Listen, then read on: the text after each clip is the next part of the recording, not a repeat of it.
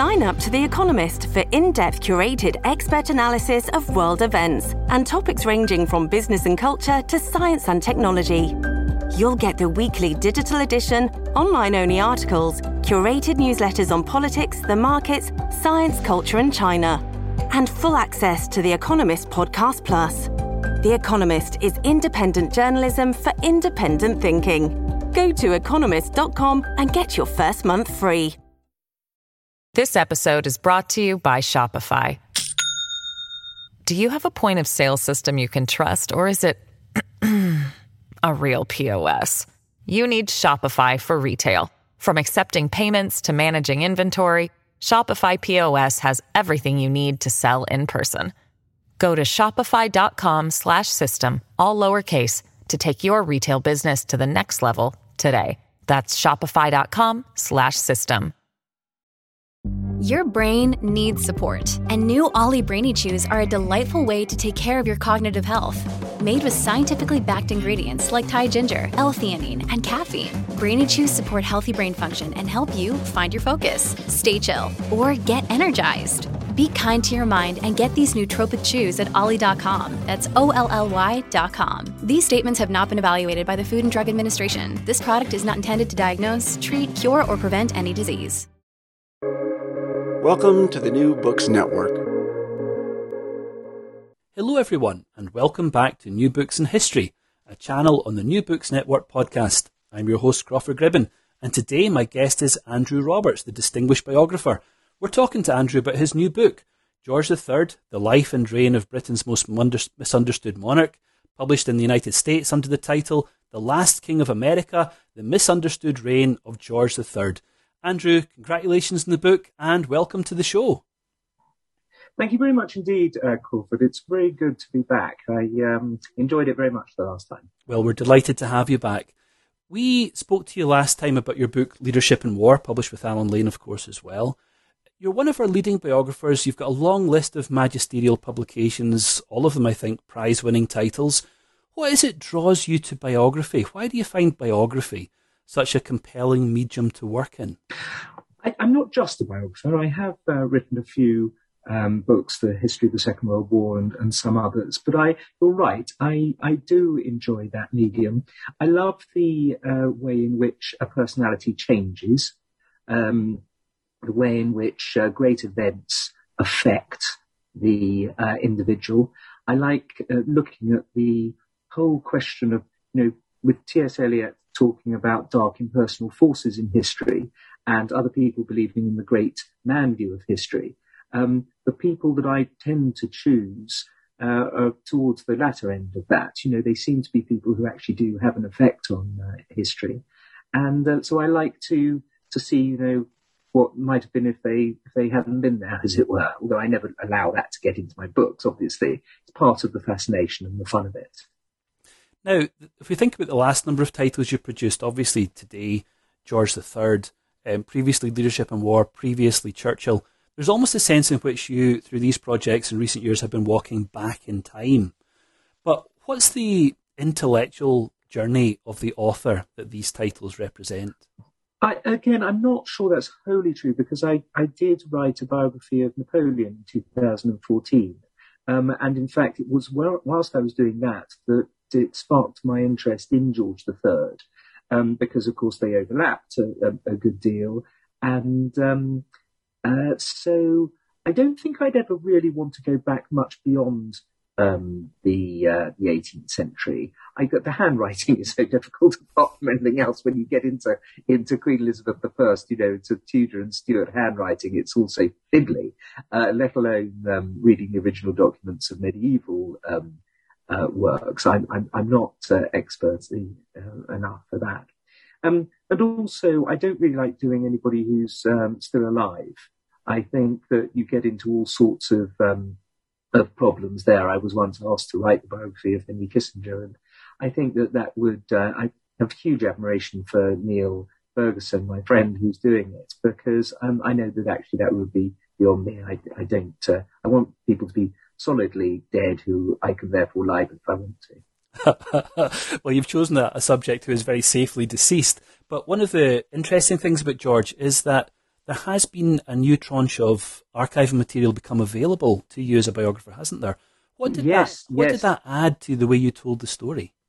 Yes, we're very lucky indeed that Her Majesty the Queen, since 2015, has allowed the papers of George III, over 100,000 pages of it, to go online, which has been done by the wonderful Georgian Papers programme at King's College London.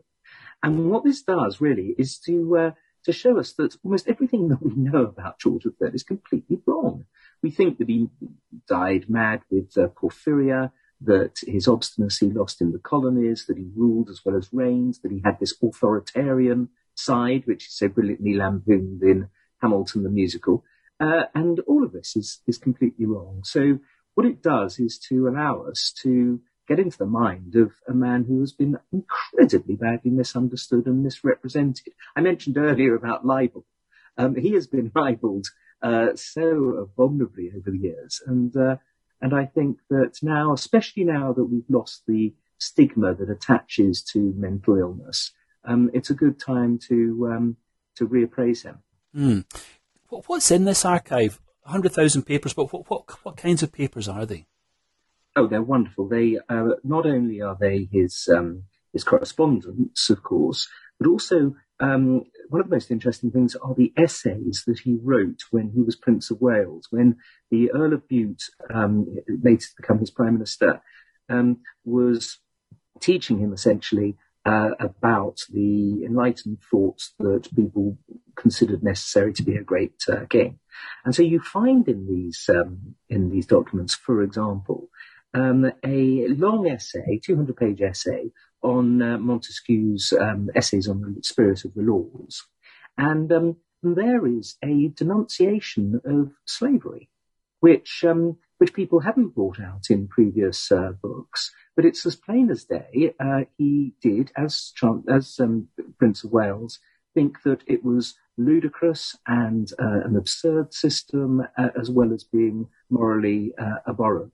And so, here you have somebody who, of course, ultimately signed the legislation that got rid of the slave trade, opposing it.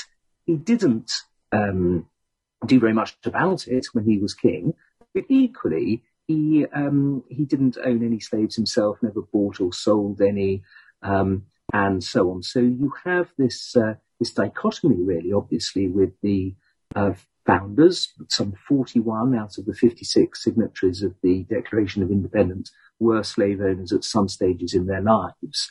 And this new stuff that the Queen has put out shows that, at least emotionally and ideologically and morally, George III did not support it. And we've got an illustration. One of the beautiful illustrations in the book is a sample of that essay from 1750, when he's working on that kind of material. That's right. Well, sometime in the 1750s, we can't unfortunately date it even from where it was placed within the papers. But the Royal Archives are fantastic. They do a very good job of this, as you can imagine. And also, thanks for mentioning the illustrations, because aren't they beautiful? They are the stunning. end papers are so good. The publishers have done an absolutely first-class job with this. Yeah, the production values of this are really exceptional. Now, you mentioned there the George's formation as Prince of Wales under the tutorship of the Earl of Bute. I suppose one of the other very important relationships in his early years was that with his grandfather, George II. And one of the really quite remarkable sentences that you drop into the book from time to time is this one on page 19. The key new relationship in British politics, that between George II and his grandson and heir apparent, started off with the prince subjected to the stench of his father's rotting corpse, thanks to his grandfather's neglect. How do you describe in the book the quite strange relationship that exists at court at this time? Well, it is extraordinary, isn't it, how the Hanoverians all seem to hate one another. George III didn't hate his own father, Frederick, Prince of Wales, who also loved him, but otherwise, that entire dynasty basically hated the generation afterwards. And thanks for mentioning that quotation, because it's an important moment, I think, where the young George has to live directly below his father's corpse, who isn't buried because George II so hated his son that he didn't bother round to getting him buried at Westminster Abbey until it smelt so much. I mean, there's really basically elemental stuff, isn't it? George III, I think, was a Renaissance prince. He was an enlightened monarch, but my God, his grandfather was a brutish old, Teutonic bore. You mentioned that George is an enlightened monarch. In the book, you write, I think, very perceptibly about the influence of Earl of Bute on George as a younger man. You describe Bute, I think, at one point in the book as being perceived by some of his enemies as a crypto-Jacobite Scottish Svengali, which is another one of those wonderful turns of phrases that we can enjoy. But do you think it's fair to describe George under Bute's influence as a Scottish Enlightenment king in the making? That's a very interesting stance to take. Yes, I think, the Scottish Enlightenment, as we all know, predated the English Enlightenment. And many of the, George III set up the Royal Academy, an awful lot of Scots involved in that, needless to say. His extraordinary books collection, some 80,000 books. And, when you and I work at the British Library, that fabulous collection of books in the centre of it were all from George III's library, and a lot are about Scotland and to do with Scotland. He promoted Scottish architects and so on, and yet he never went there. He never went there. He never went to Ireland. He never went to Wales, let alone America, of course. He was Elector of Hanover. He never went to Hanover.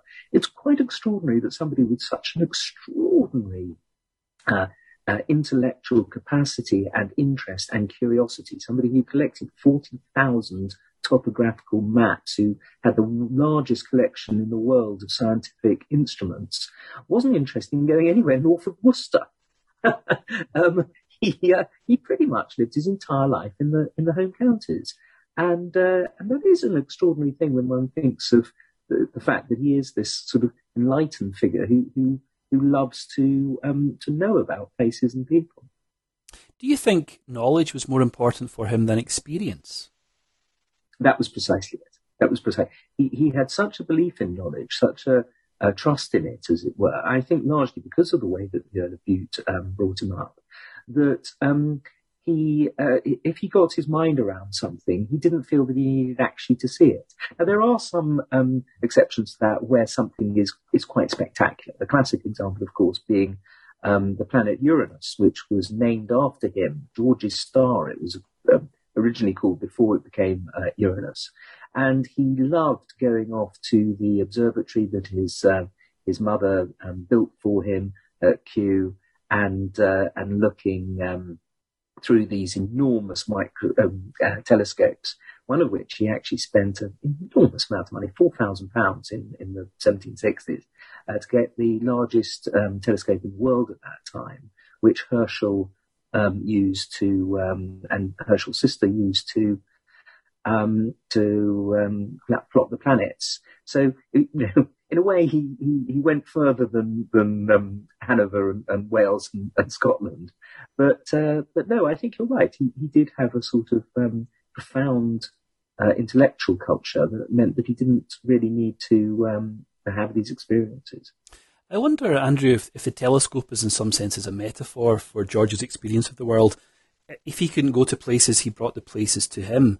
And, if his experience of the Atlantic didn't go much beyond Weymouth, he was capable of bringing so-called noble savages into his court and treating them in a very respectful, honourable way.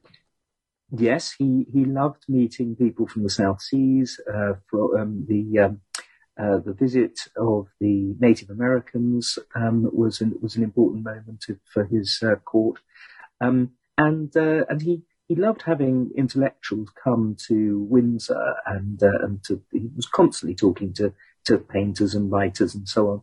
The great, I make a lot of, needless to say, the great moment where he meets Dr. Johnson in his library at Buckingham House, and the sheer breadth of the things that they discuss is absolutely wonderful, And so how this man can be called by Thomas Paine a royal brute, and to have these attacks made on his intellect all the way through the 19th century, people were sneering at how dim he was supposed to be, simply because he had this expression "what," that he would end sentences with. It was a nervous tick. Lots of people have those kind of things. It doesn't mean you're thick.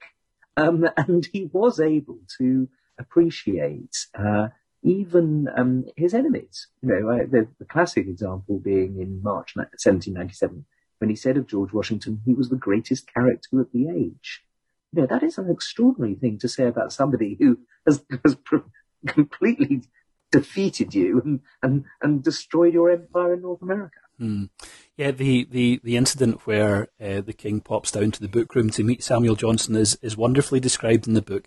And you suggest, I think, that one of the things they talk about is a possible literary history of England, which may actually have influenced Johnson as he thought about future work that he might have carried out. Yes, and also obviously the lives of the poets, which Johnson did write. They seem to be tiptoeing around that concept as well in that conversation, don't they? Mm-hmm. This episode is brought to you by Shopify. Do you have a point of sale system you can trust, or is it a real POS? You need Shopify for retail. From accepting payments to managing inventory, Shopify POS has everything you need to sell in person. Go to shopify.com/system, all lowercase, to take your retail business to the next level today. That's shopify.com/system. Well, one of the most important contributions that the book makes to our understanding of George is a new diagnosis of his illness, and the suggestion that that illness manifested itself perhaps earlier than we might have realised in some of the earlier biographical work. How did you come to understand George's illness in a new way, and how does that observation shape the way that you describe his life? Well, I was shocked by the appalling lack of intellectual rigour that was shown by Ida McAlpine and her son Hunter on this question of porphyria. When one looks at it, and especially when one does what I've done, which is to get in touch with all the leading porphyria experts and various, presidents of the Royal Society and so on, none of them think it's porphyria. This was an idea of the 1960s, and they effectively didn't give the doctors enough evidence for them to base a diagnosis. And actually, all the modern people agree that it was bipolar disease that he was, disorder that he was suffering from. George III was a manic depressive. He was not suffering from porphyria. I go into this in some degree in my appendix and point out the various outrageous things that Hunter and McAlpine did. I'm afraid most of it's rather disgusting because it's to do with feces and urine, and the colours of them and so on. So it won't, don't read it before breakfast. But nonetheless, it does make it quite clear that this diagnosis that was picked up, of course, by Alan Bennett for his madness of King George, and various other TV and plays and things, is completely wrong. Now, one of the things I think that one of the great strengths of the book is to contextualise George's life politically. He's a very hands-on monarch, isn't he? He takes his constitutional role extremely seriously. But what is it that drives his commitment to rule well? Well, he loves the British Constitution, understandably, because it gives the king large powers. It's not true, though, as the Whig historians always try to make out in the 19th century, and some really into the 20th century as well, that he was trying to extend his powers. He wasn't the slightest bit interested in doing that. He had pretty extensive powers anyhow. I think the role of his father, his dead father, is quite important here. His father was a true believer in the idea of the patriot king, which was something Lord Bolingbroke had put forward in the late 1730s, in which he very much believed in, that there was a a way in which the monarch could rise above politics and specifically rise above party politics and try to get governments to be truly national governments, naturally coalition governments, of the best people on both sides of the house, as it were. And that was something he tried to do his entire life. He was not going to be stuck by the Whigs into just having Whig oligarch governments that had effectively ruled Britain ever since the Great Revolution 80 years before. And so this is what led to clash after clash, with the Rockinghamite Whigs and Edmund Burke and all the other various types of Whigs, right the way up to Grenville, that happened again and again throughout his reign. He did believe that, if a Tory was going to make a better minister, then he ought to be appointed a minister and not prevented from doing so simply because he was a Tory. Mm. I think, actually, funny enough, in modern parliaments, there's a lot to be said for that. Reaching across the aisle and trying to get the best people. That's not the same as being bipartisan. It doesn't mean you've got to sort of water down everything to try to go for the centre. It's just a question of trying to go for the best. Mm. Well, you mentioned just a moment or two, Andrew, ago, you mentioned the Whig historians. There's a fascinating quotation here on page 133, and this is in relation to your very provocative discussion of the American Revolution. It's ironic, you say, that Whig historians attacked George for trying to subvert the British Constitution, when in fact it was his unshakable respect for it that helped him lose America. What do you mean by that fascinating statement? Well, yes, there were a large number of, right at the beginning of the American Revolution, there were a lot of people, American founding fathers, who thought that it might be possible to, at least in the short term, to split the king from Parliament.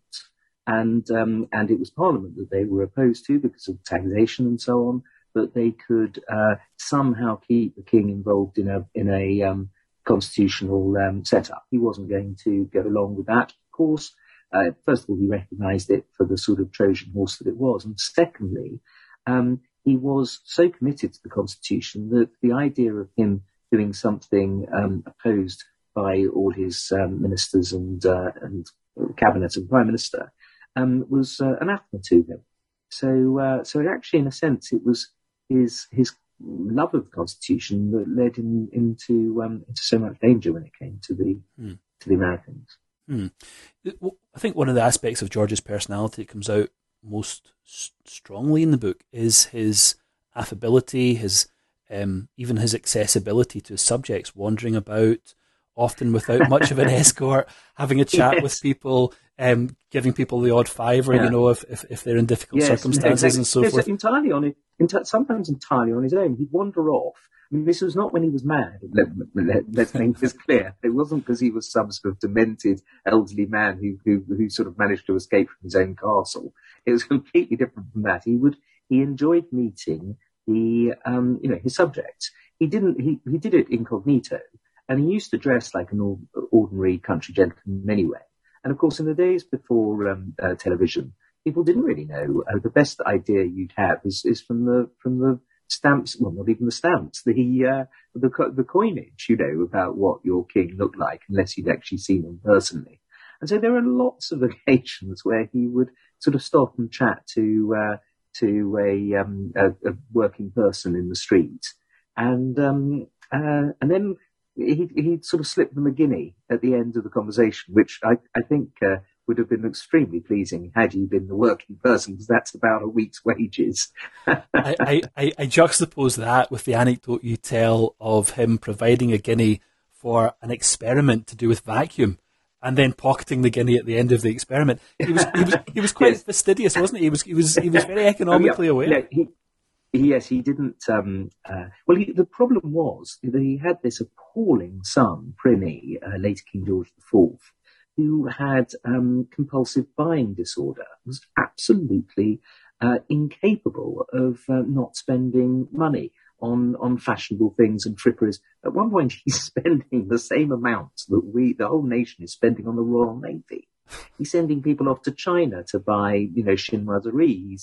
He's setting up enormous palaces all over the place, And George III tries to rein him in, but because his son is opposed to him politically and a friend of the Whigs keep bailing him out. Come back, Bute, all is forgiven.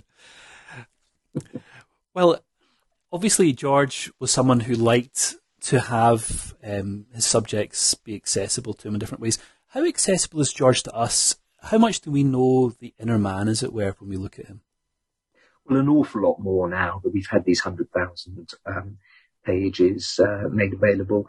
You see his personal good nature come through. You know, he had a nice sense of humour. He enjoyed his family life. He was personally extremely courageous as well. You see this in the 6 or 7 assassination attempts that he survived during the Gordon riots. One of the soldiers there said, "I am persuaded that the king does not know what fear is."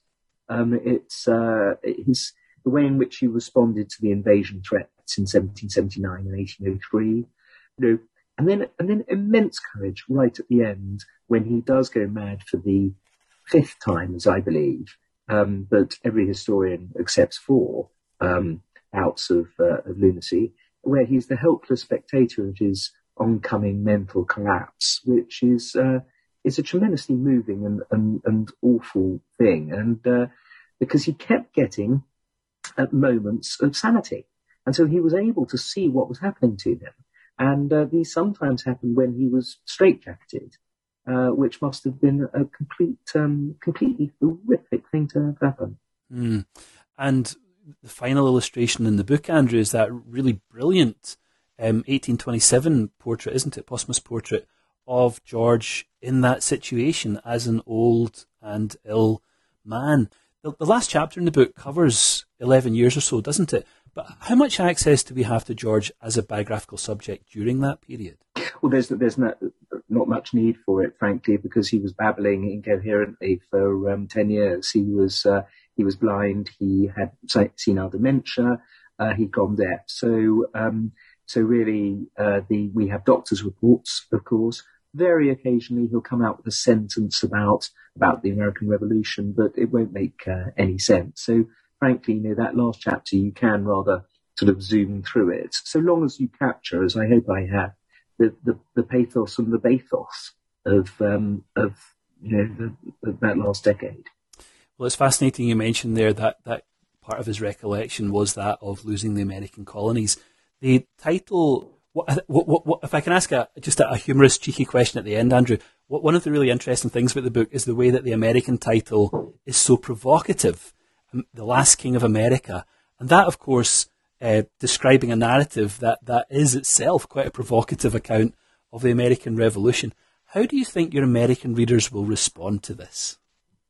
Oh, I think hopefully they'll respond to it very positively, because what I'm arguing is that actually America is a greater country than even it thinks it is, and Americans are greater people because they have shown something that's truly exceptional. There are any number of times in history where people have escaped from genuine tyranny. The Israelites against the Egyptians, the Dutch escaping from the Spanish, the Greeks from the Turks, the Italians from the Austrians, and so on. It's almost banal in history. What's really unusual, what's really exceptional is what the Americans did, which was to insist on their independence and their sovereignty from someone who was not a tyrant. A tyrant we mentioned Samuel Johnson earlier, a tyrant is an absolute monarch governing imperiously, or he's a cruel, despotic and severe master. Well, George III very clearly wasn't either of those things. He didn't have troops in the streets, except for a short period in Boston towards the end. He didn't have people arrested. He didn't close newspapers.